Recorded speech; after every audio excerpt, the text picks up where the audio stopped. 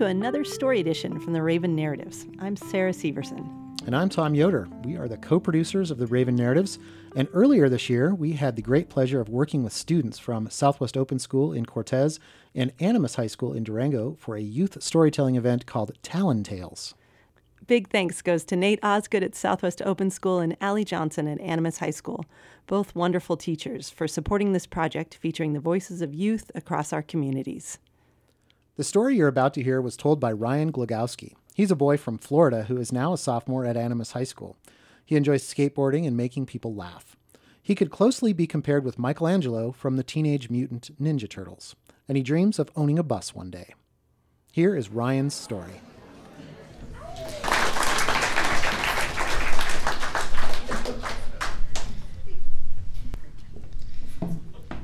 So, any of you guys have older brothers? Because, any of you guys ever 2 years old? Because I was 2 years old once, believe it or not.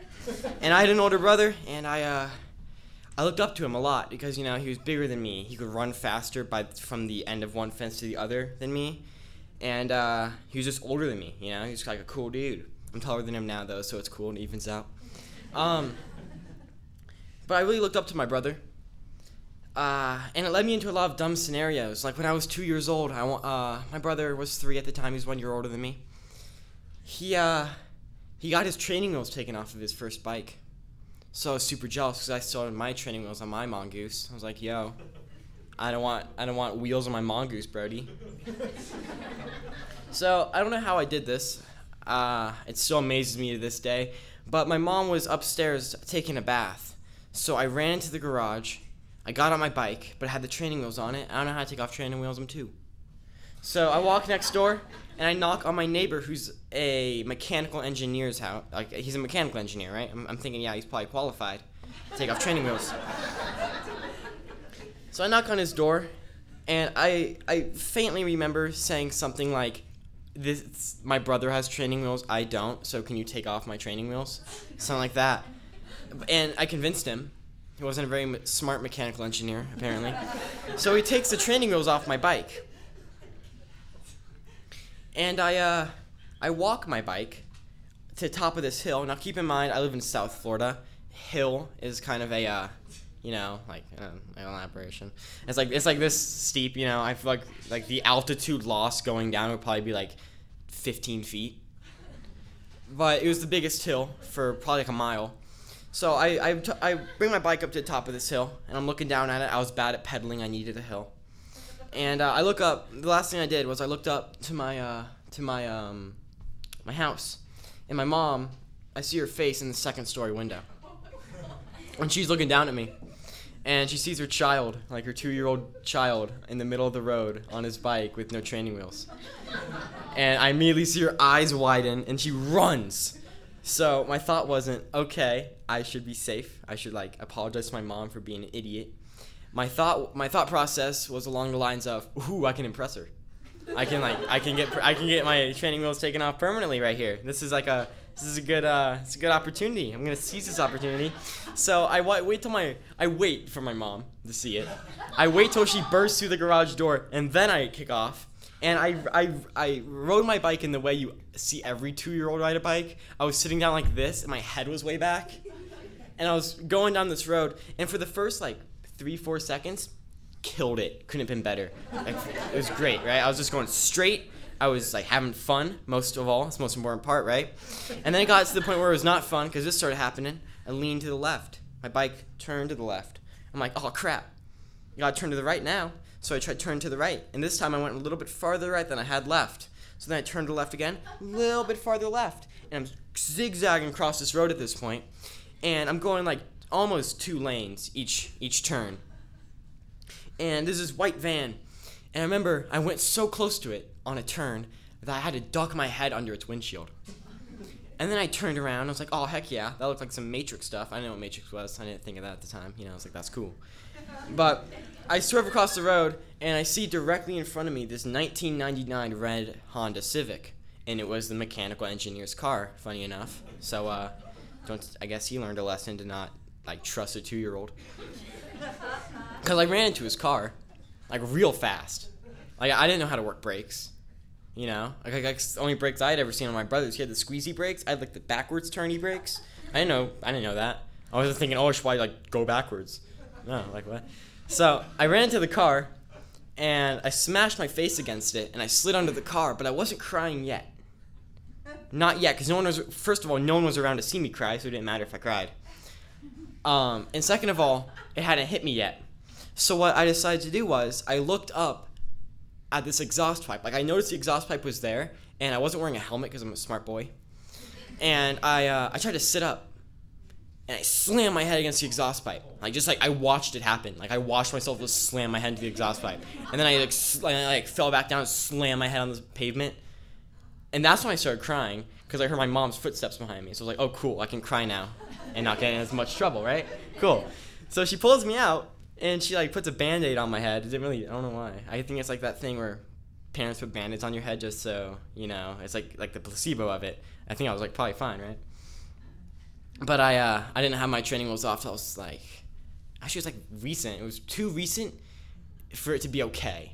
I got my training wheels off, literally, 2 months later. I don't know how I did it. I guess my plan worked. I impressed her. Let's fast forward, 5-ish years to some other stuff my brother has inspired me to do. Out back of my house in Florida, again, all it takes place in Florida, there are these woods, and to get to them, you have to climb over this, it was probably, here now, but I was a little dude, so it was, here to me, So I had to climb over this fence. This black fence had bird poop all over the top of it, but we didn't care. We touched the bird poop. And then after that fence, there's this about maybe a 5-6 foot cement wall down, and then there's pine needles, went off. And we always had to walk 3 blocks this way, then turn across, and go then all the way back down to our house to get across around the fence. But my brother figured out something super cool to do. He figured out you could climb over the fence, hang off the edge of it, and then drop. And I was like, that's cool. I could do that. I know I could do that. That's easy.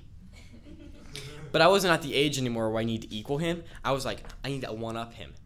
I need to be better than this kid. So I decided that the best thing I could do was to climb on top of the fence, look across at this palm tree, and jump. And try to koala hug this tree. So that's what my plan was. I saw my brother looking up at me, and he was probably thinking, oh, he's just gonna kind of fall down, But no, I didn't do that. So I jumped. I leaned a little bit too far forward. So instead of 4 points of contact, I got 1, or maybe 2 also, right here.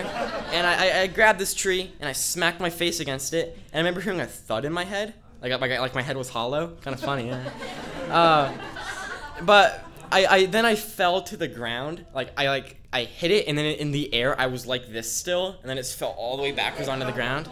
It didn't slide at all. I actually got a bunch of my hands cut up because it's a palm tree, and their bark goes up, and the thread isn't down. So as I slid down, I was hitting pieces of bark. So I let go, of course, right? I'm not dumb. Come on. And I landed on my back. I landed on my back, and the first thing I noticed was the suspicious penny taste in my mouth, because this tooth had gone up into this gum, and you could it was my tooth was exposed higher than it should have been, because I pushed it back, and there was blood coming out of my mouth, and me and my brother look at each other. We were in 3rd grade at this point, so we knew all the cool words, right? He goes, dude. I look at him and go, bro. And he's like, that was real stupid. I'm like, yeah, I know. There's blood coming out of my mouth. And it was dripping down my chin. And we decided that instead of telling my mom, we have a habit of not telling my mom things. We would go into the woods, find these soft leaves. I think they're called rabbit clove, rabbit's foot, something like that. And we just stuffed it up there tissue paper. We didn't know if it was poisonous. I mean, it worked, okay? It worked. My lip was only a little bit big for a little bit, whatever. I guess my brother isn't the only person who's influenced me to do some dumb things. I'm not saying it's his fault. I'm just, like that. But my mom also kind of uses reverse psychology on me. So her fault for that one. So I was sitting on the couch watching SpongeBob. It was my favorite episode. It's the episode where SpongeBob and Patrick, I guess like SpongeBob. What's his name? Squidward? Yeah, the Squiddy dude. He goes back in time and invents jellyfishing. Real fun. And so it was already a great day, right? My mom says, "Yo, who wants to make 7-Up salad?" Sick, right? 7-Up salad's great. If you don't know what 7-Up salad is, it's this salad where it's just like, I think it's like 7-Up, like the soda, the knockoff Sprite, and Jell-O with like pineapple in it.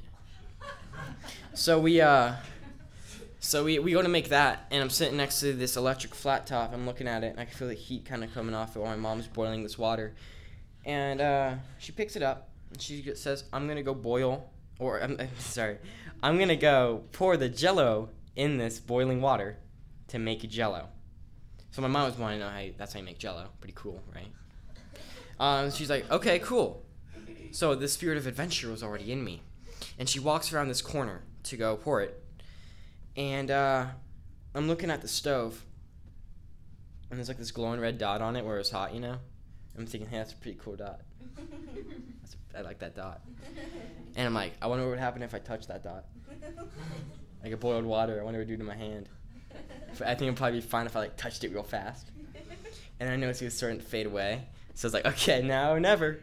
So I didn't even take one finger, you know? I didn't even take like one finger. I just like went hand first. Like I just gave that sort of high five.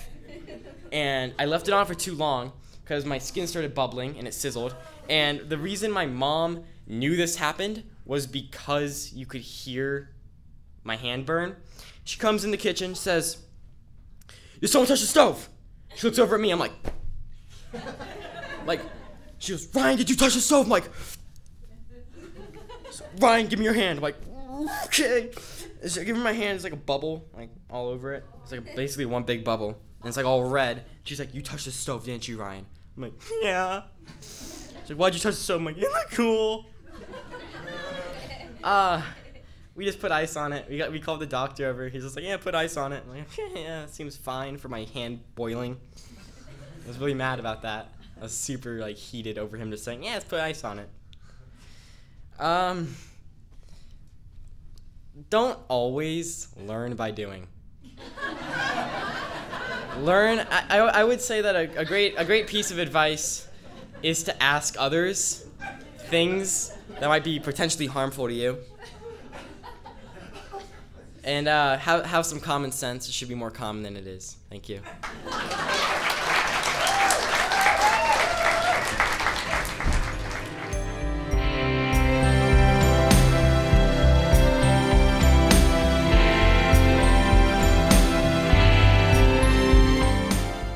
Thanks, Ryan, for telling your story. To hear more stories like this one, subscribe to the Raven Narratives podcast on iTunes, on SoundCloud, or Stitcher, where you can also leave comments and share these stories with your friends. And to find out what the themes will be at upcoming events and to pitch your story for a future Raven Narratives live storytelling event, go to our website at ravennarratives.org, check out the events page, and then fill out the form on the contact page to pitch your story. The Raven Narratives also offers group and one-on-one storytelling services to support organizations and businesses. More on those services is also on our website. You can also see a photo gallery of our storytellers there, taken by the incredible McCarson Lee of Red Scarf Shots Photography. Find out more about her photography services for shooting your portraits or special events at redscarfshots.com. Our theme music was written, composed, and performed by Jazar, and you can find out more about his music on SoundCloud or at freemusicarchive.org.